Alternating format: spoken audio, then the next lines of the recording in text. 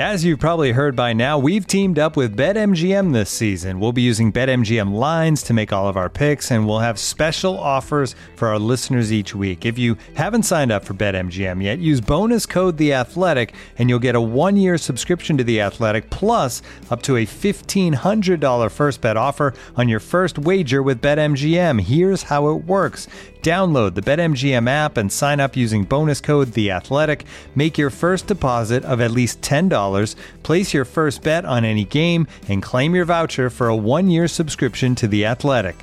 See BetMGM.com for terms. U.S. promotional offers not available in D.C., Mississippi, New York, Nevada, Ontario, or Puerto Rico. Gambling problem? Call 1-800-GAMBLER. Available in the U.S. Call 877-8-HOPE-NY or text HOPE-NY 467-369 in New York. Call 1-800-NEXT-STEP in Arizona. 1-800-327-5050 in Massachusetts. 1-800-BETS-OFF in Iowa. 1-800-270-7117 for confidential help in Michigan. 1-800-981-0023 in Puerto Rico. First bet offer for new customers only in partnership with Kansas Crossing Casino and Hotel. Don't forget, if you haven't signed up for BetMGM yet, use bonus code The Athletic, and you'll get a 1-year subscription to The Athletic, plus up to a $1,500 first bet offer on your first wager.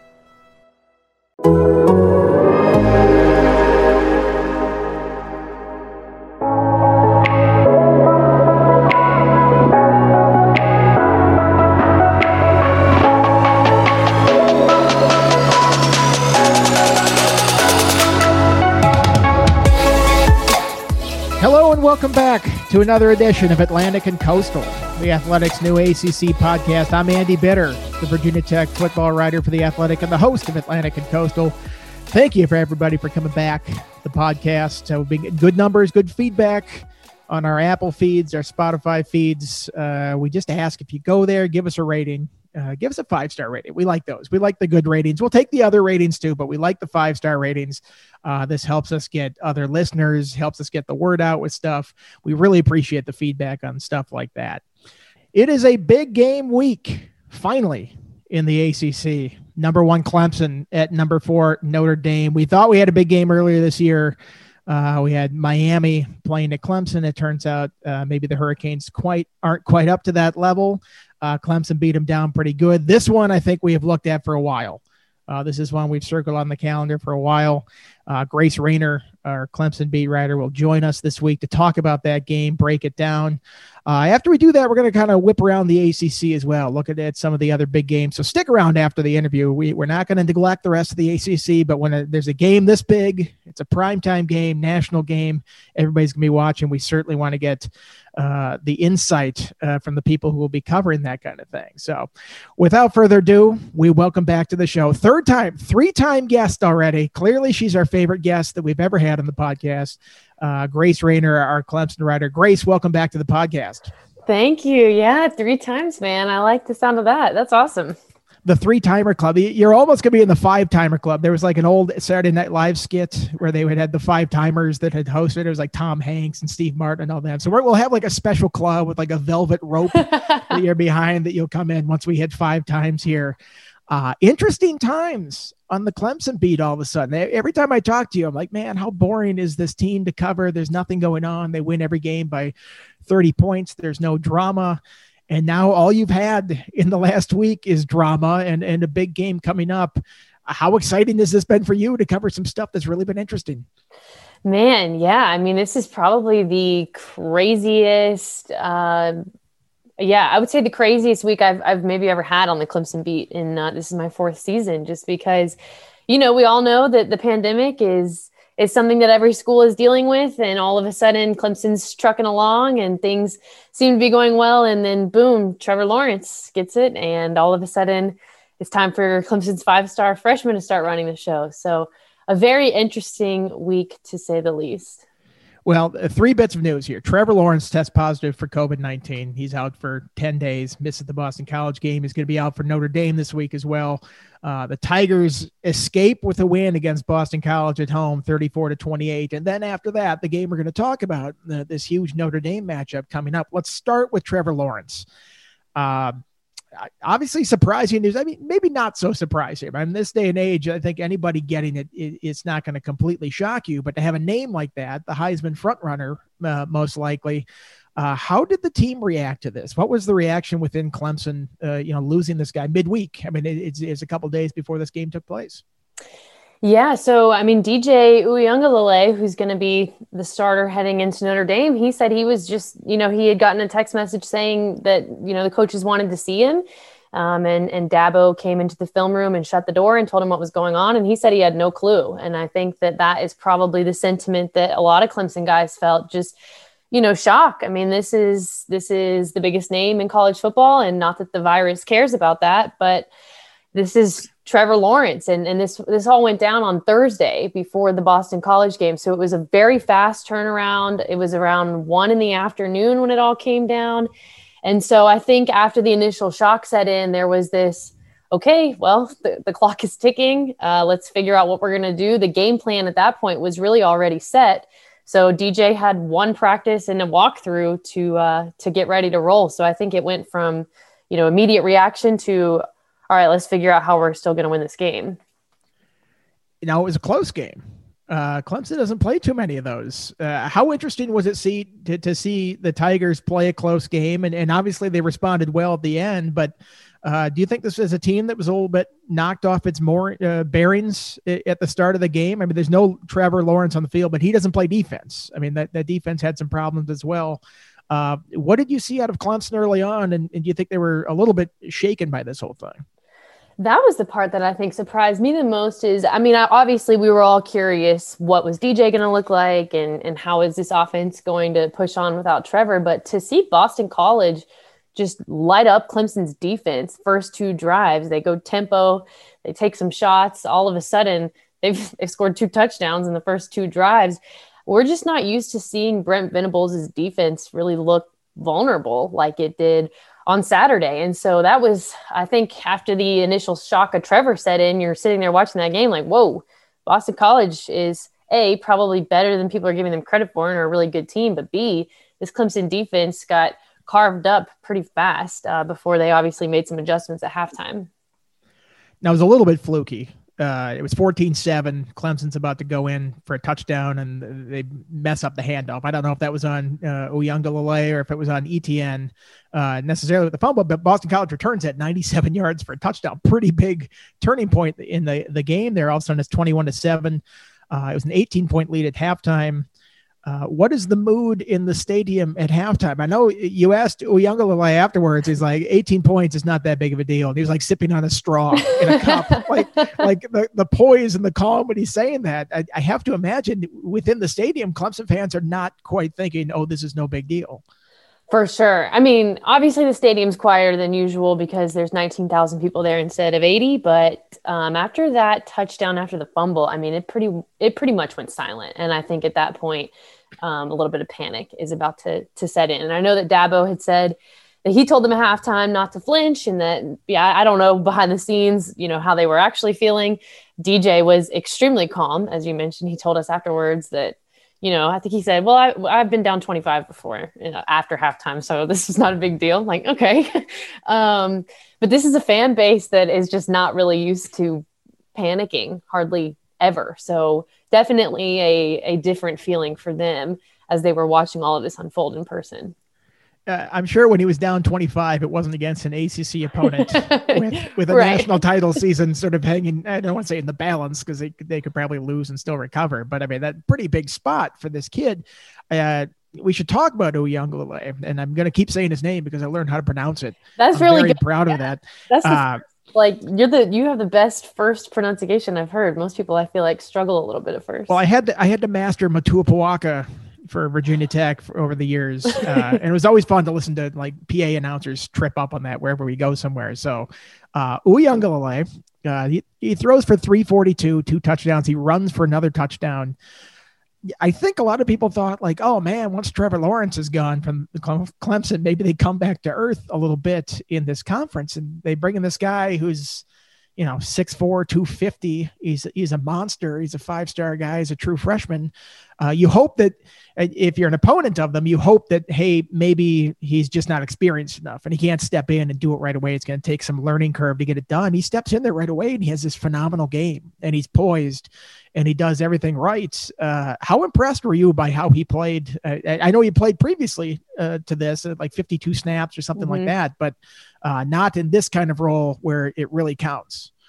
Yeah, I think that was the most impressive part of the whole thing was just, you're right. He had played 52 snaps before Saturday. He didn't play at all against Georgia Tech. He was dealing with some soreness and Clemson wanted to hold him.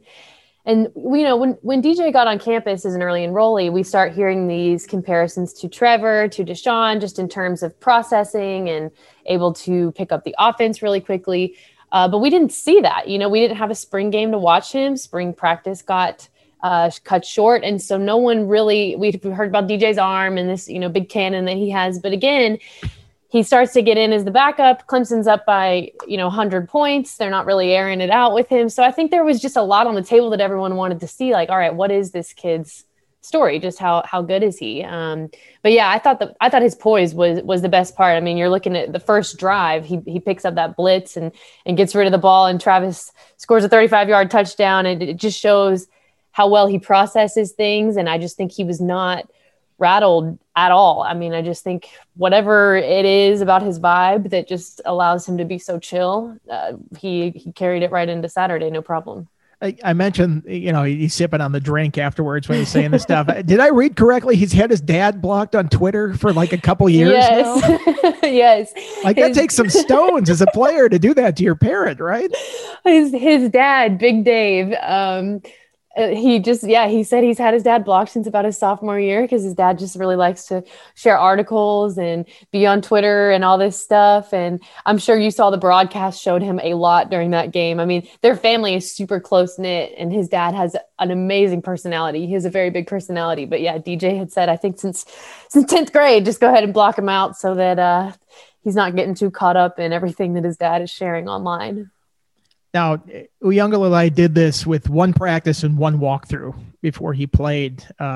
He'll have a full week of preparation now before Notre Dame. First of all, how smart was that of Dabo to just come out and just definitively say Trevor's not playing at Notre Dame? And I know the medical things probably necessitated it because he has to come back. He has to clear some hurdles. But I think when everybody first heard the news, they're calculating, what's 10 days? And then what can he do? Can he run on a treadmill and prove that he's okay and get the EKG thing in time? It seems like it was smart of Dabo to just come out and say, he's not playing in this game. Uiagalelei is the starter, and then just go ahead because then you can prepare for the game that way. I thought that was the right move for a couple of reasons. Number one being that you're right, because Trevor has to go through this cardiac evaluation. He's not, the protocol doesn't allow him to play. Like he doesn't have time to go through this evaluation. I think his isolation, depending on when his symptoms would have started, his isolation, I think ends Friday. So just looking at him doing this whole cardiac thing in 24 hours and then throwing him out there to play a game against a really good team, or really any college Division I football team, after not practicing for 10 days, it just doesn't really add up. But I think what was super smart on Dabo's part was that by shutting it down immediately, he doesn't have to answer these questions all week. Clemson's not dealing with these, is Trevor playing? Is Trevor not playing distractions? And B, I think that it builds a lot of confidence in DJ. You have your head coach coming out saying, Trevor's not going to play. This is our freshman quarterback. I think that builds some belief in him about, hey, this week is going to be about DJ. It's going to be about this Clemson team going on the road, this true freshman playing in the biggest game of his career. And I think you get rid of all of the outside hub and all the outside noise that would have come from every single day. Yes or no, yes or no, yes or no. And you just say, this is the plan. I think that gives your team some confidence and gets rid of those distractions. Well, Clemson has an open week after Notre Dame this week, so plenty of time for Trevor Lawrence to get back in the fold if everything's all right and proceed with his season. Let's turn to this game, this titanic matchup here. I'm kind of disappointed that Notre Dame has artificial turf in its stadium because I always miss when they would grow it up to 4 inches or whatever. I'm curious if they have a special brand of 4-inch artificial turf that they're going to put on the field to maybe just kind of slow things down. I always love that little bit of gamesmanship. Just starting off, what is sort of your 10,000 foot view of this game coming up?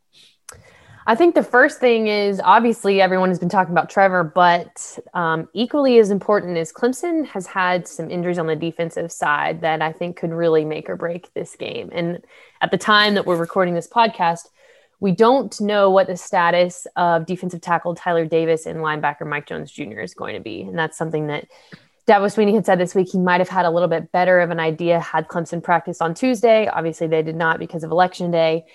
But Clemson is definitively going to be without James Skalski, who is the heart and soul of their defense, redshirt graduate middle linebacker. That was already a huge hit. And I think if you're going to Notre Dame without Tyler Davis and or Mike Jones Jr. available to play, that's a pretty big storyline that is going to really cause some early strain for this defense with those two guys playing as bigger roles that they do. And Clemson will also be without Xavier Thomas, correct? Defensive tackle, ejected for targeting in the second half last week. He has to sit out the first half of this week. That's interesting, missing that many guys. And you mentioned Skalski is sort of the heart and soul of that group. What do they miss the most with? I mean, is he purely from a motivational type thing, or is there something he does really well on the field as well that it just kind of gets that defense going? I think it's both. I mean, I think the big thing was, Skalski, even Dabo Swinney had halfway joked, however you want to say it, this spring about how there were times he considered pulling Skalski off the field just for the sake of fairness. Like they were just trying to get people evaluated and, get people introduced to this system. And Skalski was just so far ahead of everyone that they joked, okay, maybe we should just make him sit out for a second. But just from a leadership standpoint, yeah, I mean, he's the heart and soul of the locker room. And I think it was Nolan Turner, who's his roommate, was just saying there's just kind of a security blanket when Skalski's on the field. You just feel his presence. He's there. He's got everyone in line. He's kind of quarterbacking that defense. And then he and Davis both are really important in stopping the run. And Clemson has had some success with that. And I think that's what I'm most interested in with Notre Dame, because we know that, the passing offense for Notre Dame has had some issues. So I think that's going to be an important matchup. But yeah, Skalski's he's just kind of the glue. He's just one of those guys. I looked at the stats in that Boston College game, and, Clemson still only gave up 275 yards in that game, 67 rushing, no points in the second half. I believe they had a couple of interceptions wiped out by penalties. Is that right? Yes, they did. It seemed like they were very close to still a pretty good performance. And obviously Boston College scored on that fumble return as well. So that makes the point total look a little bit differently. Some big plays though, that the Eagles still hit on. And that's, I don't want to say it's like an issue for Clemson, but it's an issue relative to other issues that they have on that defense. Maybe not an issue for a regular team, but for a team like Clemson, it seems like maybe they've given up a few more points like that. Notre Dame's not really a team that hits you with big passing plays. That's been sort of a point that they've had to improve this whole year. But how concerning are some of the big plays that Clemson has given up this year?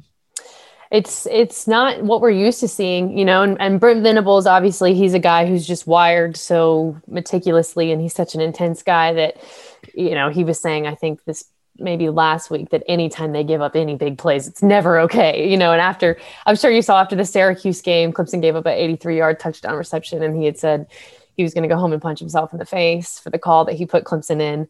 But we have seen some, you're right. We've seen some uncharacteristic big chunk plays, the 83-yarder with Syracuse, and then Phil Jurkovec with Boston College. I mean, of his 12 completions, 9 of them went for double-digit yardage. He hit a 35-yarder in the opening drive, I think 48, maybe 42 in the second drive. So that's something that they're going to need to get worked out, not just, this weekend, but heading into the rest of the season. But yeah, I'm sure you've chatted with Pete Sampson, our Notre Dame writer, about Notre Dame's passing offense and kind of the struggles going on there. When Venables says he's going to punch himself in the face, like normally when you hear a coach say that, you'd be like, oh, he's being facetious. Like, right. I actually believe that he might go home and punch himself in the face like that. He didn't laugh. Like, you know how some people are like, oh, I'm joking. He just kind of smirked a little bit. How interested are you in seeing what Ian Book can do for Notre Dame? This is a guy that's been around forever. It seems like he's like a 12th year senior, and I guess he can come back next year if he really wants to. There's no eligibility issue this year. I feel like Notre Dame fans sort of have this love-hate relationship with him, where they're always complaining about him, but the guy just keeps winning. It's like, what are you complaining about all these wins? I don't know how much you've seen of Notre Dame this year, but what is your sort of a view on Book and how he plays?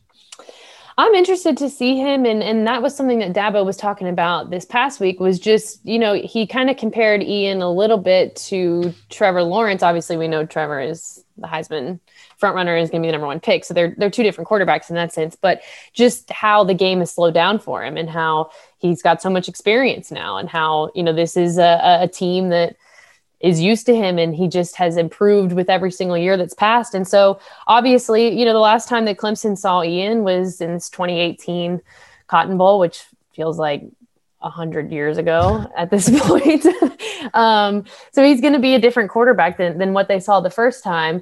But I'm excited to see him. I'm interested to see how much progress he's made. Obviously, the Clemson defense that he got the first time around was like one of the greatest defenses ever.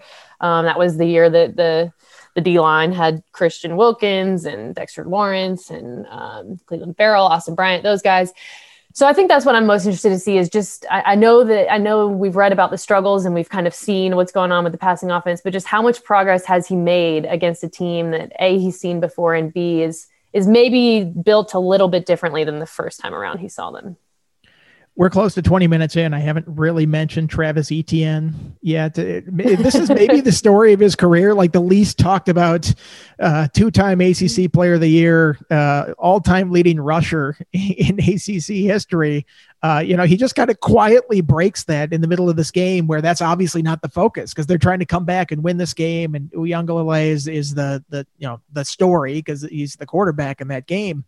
How interesting was that to see him break that record? It was just kind of in the flow of the game. It didn't feel like they made a big deal out of it or anything. It was super bizarre when I look back on it, because you're right. This was a huge deal. And it was like probably the 10th most important thing that happened that day. And it happened right as the third quarter was ending. So he did get a nice standing ovation from the crowd. And there was this moment and Dabo gave him a big hug, but as Travis himself said after the game was over, Clemson was still losing at that point. So there wasn't, let's have this huge hunky-dory celebration. He did say that that there was a little motivation about, okay, we can't break a record like this now and then walk home with an L. But yeah, it felt like something that maybe afterwards they were a little more reflective on, but in the moment it was kind of weird that this was such a big deal, a 42-year-old record. And it was just kind of like, okay, what's next? They should have printed out a piece of paper and handed it to him. I think the NFL did that with Drew Brees when he broke the passing record. This what am I going to do with this laminated sheet of paper? Such a ridiculous thing to pass out. I think that the Clemson running game against Notre Dame's rushing defense is a really interesting part of this game because Notre Dame stopping the run as well as anybody in the country. They're 8th nationally. Let's see here, giving up 93 yards a game. That's pretty good. Clemson's sort of around in that range too. What do you see from this running game for Clemson? I know the offensive line is maybe still kind of a little bit of a work in progress there. How have they fared so far? Yeah, it's interesting when you talk about this offensive line because there was a time earlier this season when Dabo Swinney was saying this first team offensive line is playing as well as any unit that he's ever had. And he's had some pretty solid offensive lines. And so when you talk to Clemson, they're very optimistic about it, but they have had to answer some questions about run blocking and about getting things going. And so I think we all knew after the Trevor Lawrence news that Travis's workload would probably be increased heading into Boston College. And it was. He went from I think 13.8 carries is what he had been averaging to 20 that game. And then obviously they got him really involved in the passing game. But that's something that I'm watching too. I mean, Travis is a guy he doesn't need a lot of room. He's so effective after contact. You really just have to give him a little bit and he can, take the rest from there. But that's something that I think we're not at the point now where those questions are going to go away. Clemson's offensive line hasn't convinced me yet that, okay, this is all buttoned up and we can stop asking about this.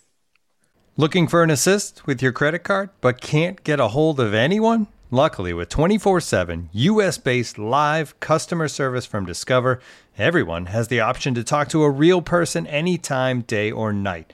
Yep, you heard that right. You can talk to a real human in customer service at any time. Sounds like a real game changer if you ask us.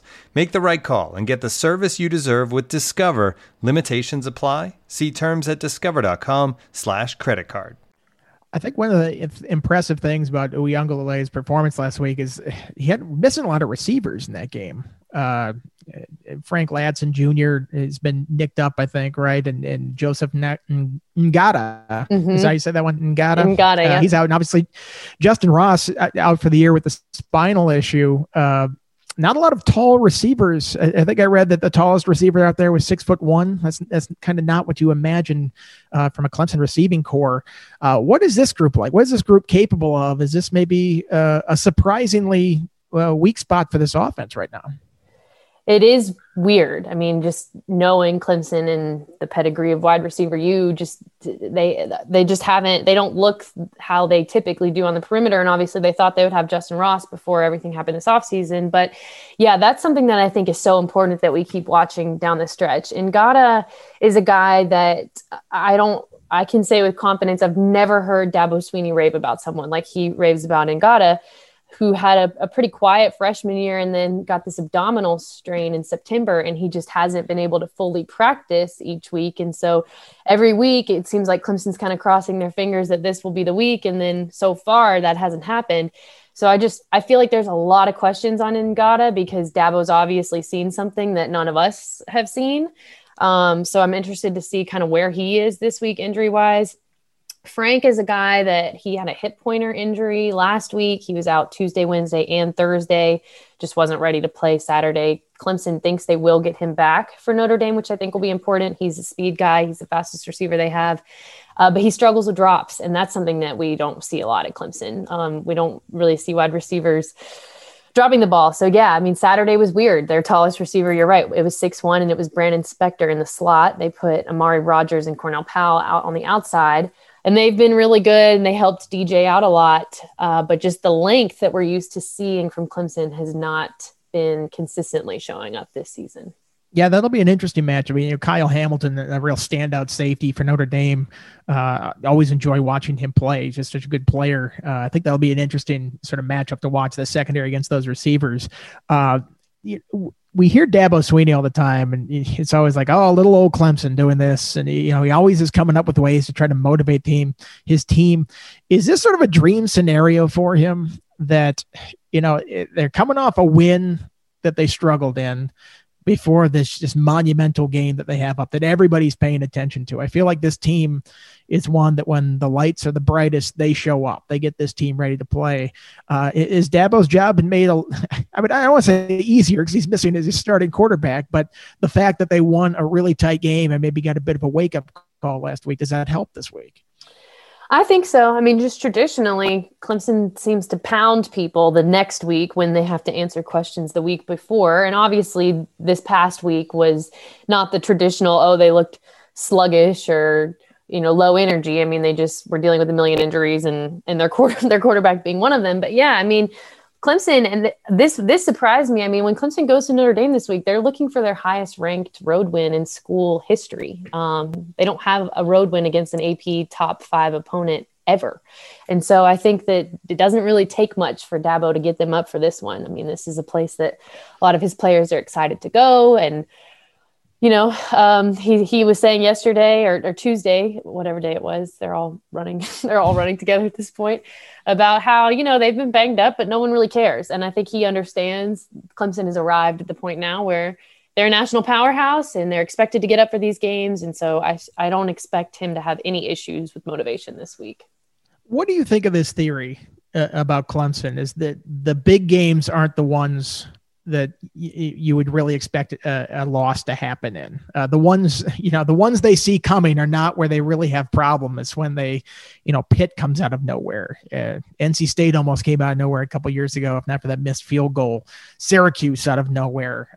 Boston College last week gave them a little bit of a scare. What do you think of the theory that when Clemson sees the coming, the train's coming right ahead, that's when you get sideswiped by something else, that's maybe when they would actually lose a game? I mean, when you add it up like that, it makes sense. North Carolina last year was a team they weren't supposed to struggle with, and then they walk out of there with a 1-point win. But yeah, I mean, I just think that Clemson, they are so used to playing these big games now between ACC championships and the college football playoff. And, they've been in the playoff every year since 2015. I think that they're just so used to it that they really do know how to get up for these big games, and that's not ever a problem. But then you're right. Sometimes they do seem to struggle against people that they're supposed to crush. So I don't know. I'd be curious to go through the losses over the years or the quote struggles over the years and tally a big game versus opponent you were supposed to destroy. Well, let me wrap it up with this. Does this game matter? I mean, I know it matters, but will it matter in terms of the college football playoff? Because, Clemson could lose this game, conceivably come back and win the ACC championship anyway. If they win out and then come back and presumably beat Notre Dame in the ACC title game, they would get into the college football playoff. At the same time, they're playing with their backup quarterback. Everybody knows that they have an excellent quarterback who's the normal starting quarterback. And I think the committee is going to factor that in when they're picking teams at the end of the year. They treat it kind of like an injury. That's been the case with Clemson before, a couple of years ago with Kelly Bryant when he was hurt in that Syracuse game. So I know this is a big game and we have it circled on the calendar, but how big of a game is it really if you sort of have this mulligan in your back pocket? Right. I mean, it's a good point. I think that Clemson, like you said, if they go up and they lose to Notre Dame without their starting quarterback, without their starting middle linebacker, maybe without their starting defensive tackle, to the number 4 team in the country on the road, and then they win out and they beat that same team in the conference championship and they're a 1-loss conference champion, I don't see any way how they don't get in. I mean, you're right. The committee has told us they're treating COVID-19 like they would injuries. I think Clemson's in a really good spot right now. Obviously, they feel like they always want to control, their own destiny, and the best way to do that is to win. But I don't see any way that they're not in the playoff if they're a 1-loss conference champion team first, and they beat Notre Dame, who would have given them their 1 loss. Yeah, it'll be really interesting. I actually think this is a year where the ACC, with as good as Notre Dame is, and that opportunity for a rematch between Notre Dame and Clemson, if it comes to that, it could maybe be a year where they could get 2 into the playoff. Because, I mean, who knows how many games the Big Ten is going to play. Right. You would assume Ohio State, probably the best team there coming out of it. Alabama's running away with it in the SEC. I mean, Pac-12 hasn't even started yet. Big 12's beating up on each other. Nobody gives any respect to Cincinnati and BYU out there. So it might be a possibility that they could do that. That could be something to watch. Finish with this. How do you see this game playing out? What do you think will happen? So I don't think I'm going to be surprised either way. I will be surprised if it's a blowout either way. That I think will surprise me, but I don't think I will be surprised with either victor in this point. I think these are 2 really good teams, and obviously the best teams that each other will see. Clemson seems to figure out how to get things done, and I'm inclined to give them the benefit of the doubt just because I've seen them do it so many times. And I know now we've seen DJ, he's got, obviously it's just 1 game, but it was a pretty convincing 1 game. So I think I tend to lean Clemson here, but I don't really know. I'm kind of rambling at this point. I don't know. What do you think? I like Clemson, and I like Clemson to cover. I maybe would have not said that until seeing Uyunglele play last week. And now that I've seen him, I'm like, I mean, where's the drop off? What is, like it does get the Clemson defense missing some pieces. That does concern me a little bit if I'm betting on the Tigers there. But I just think, you replace the quarterback at such an important spot, and he's so poised, it seems, and he just doesn't, he's just another guy that's going to go out there and put up big numbers. And I do think that Dabo gets this team up for big games, and they have in the past. So I'd expect it to happen again. Yeah, I think that's a safe bet. Well, Grace, thank you so much for coming on the podcast again. We're gonna keep bringing you back because Clemson's gonna keep playing in these huge games. So we love having you on there. Everybody should go follow Grace on Twitter at GM Rainer. Subscribe to The Athletic too and read her stuff. That's one of the best things. Like, we have all these great national writers, and then Grace is like a pseudo national writer because you cover a team that plays in such nationally relevant stuff. Like you're a team beat writer, but you write so much stuff that has a national appeal to it. So we really appreciate that. Grace, I look forward to your covers this weekend. Thanks for coming on the pod. Yeah, thanks so much for having me. Looking forward to next time. Okay, thank you to Grace for coming on the pod. Really enjoy it when she stops by, gives us her insight on Clemson. Nobody knows Clemson better than Grace does. Remember, if you want to read all of Grace's stuff, you can subscribe to The Athletic. Go to theathletic.com/ACC pod. We have a deal going on. It's $1 a week. That's a pretty good deal. I mean, when you think about what you spend $1 a week on at McDonald's or whatever it is on the value meal there, that's all it costs a week to get all the great coverage on The Athletic, every sport, It's not just college football. It's not just one team. It's every sport across the site. You can listen to this podcast ad-free there as well. Let's go around the rest of the ACC. We don't just want to stick to one game here. We want to hit on everybody else in the ACC. There's a couple games this week, I think, that stand out to me. Let's start out number 11, Miami at NC State. Hurricanes are 10.5-point favorites in that game. I feel like this is sort of a show-me-what-you-got situation for Miami. I know they're 5-1. I look at the wins that they've had. UAB, Louisville team that struggled this year. Florida State has obviously struggled. Pitt didn't have its quarterback, has kind of gone in the tank recently. UVA, which is maybe the best win out of that group all of a sudden. UVA beating UNC at home. Miami didn't exactly overwhelm in that game, a 19-14 win a week and a half ago when they were playing down there in South Florida. I just think this is a game that, Miami's going on the road up to NC State. And I know this year, going on the road isn't like going into a hostile territory or anything like that with all these screaming fans. And maybe this would be a more difficult game if that were the case. But road teams have not fared so well in the ACC this year. I'll go to my pal David Teal from the Times-Dispatch. He looked up this stat. ACC home teams this year, 30-13, 697 winning percentage. From 2015 to 2019, they had a 539 winning percentage.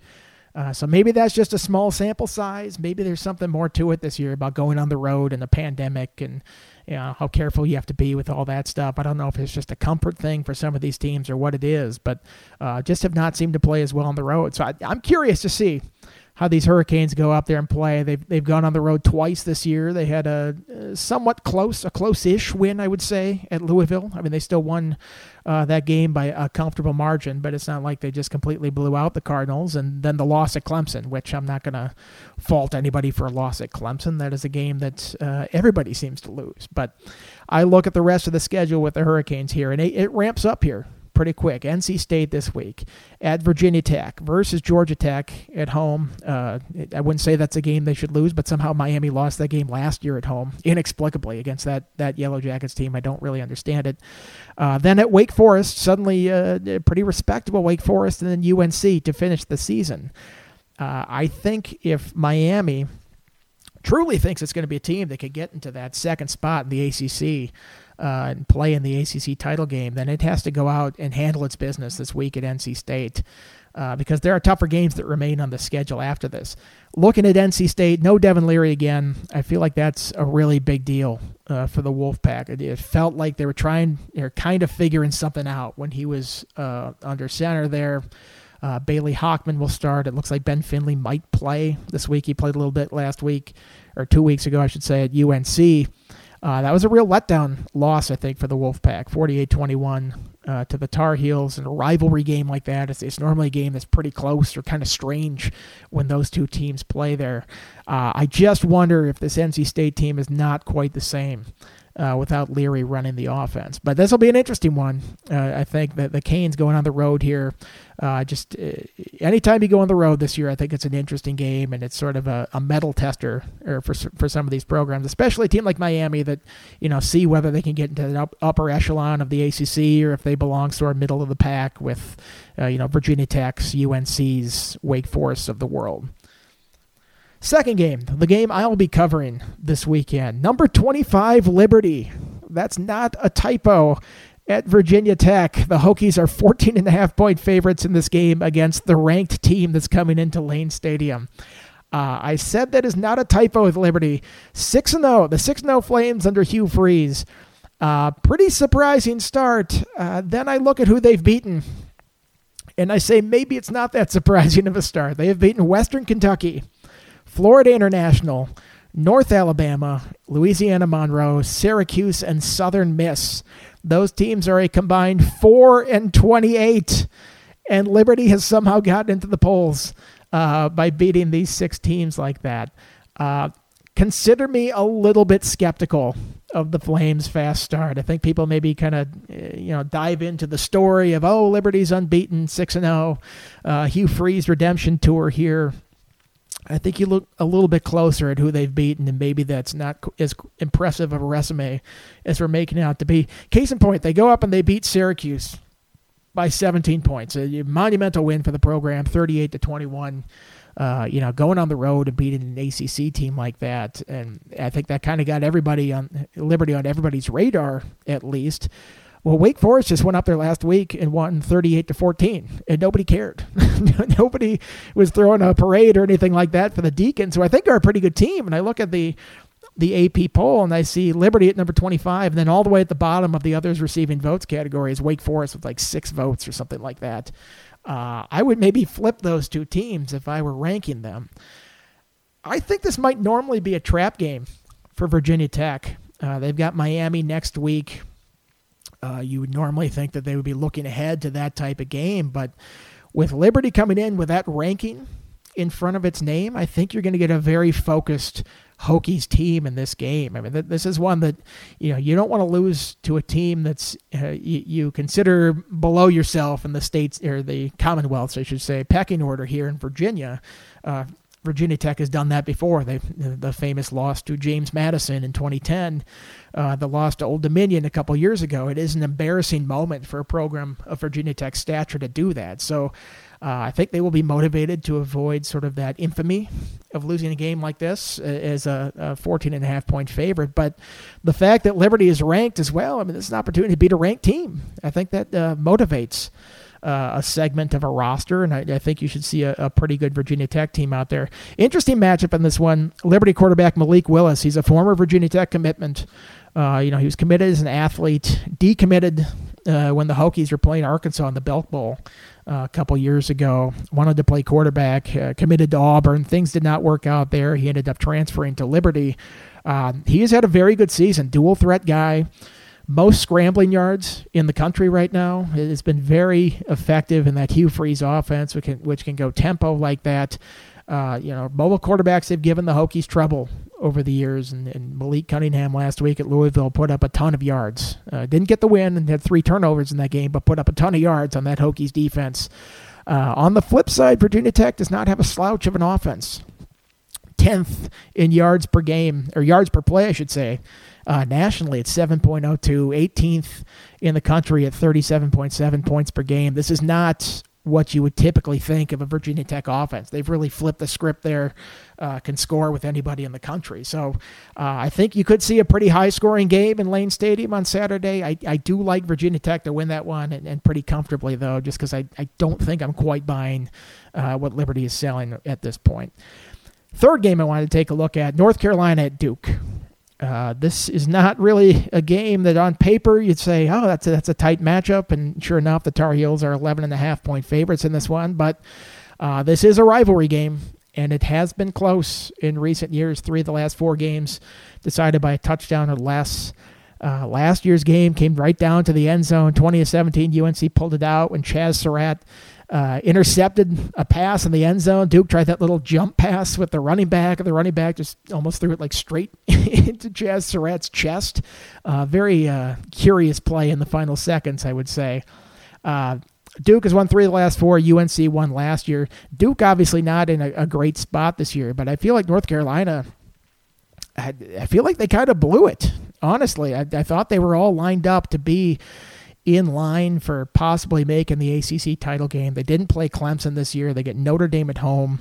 They caught Virginia Tech at a time when it didn't have any safeties. Really just ran all over them. Virginia Tech was helpless defensively in that game. And then they go out and they lose to Florida State on the road. And they lose to UVA on the road. I know UVA got Brennan Armstrong back, and that's an offense that's a lot more formidable when he's in the game. But, man, I just don't feel like that's a game UNC should lose. I watched part of the highlights on that after I got back from covering my game last week. This UNC offense is very good, and it puts up tons of yards, but it just does inexplicable things sometimes. They had a fumble that Howell had. They lost the ball right before halftime when they're down there at the 2-yard line. I think it was sort of a swing pass that went backward, considered a fumble, and didn't have any timeouts. They couldn't score there.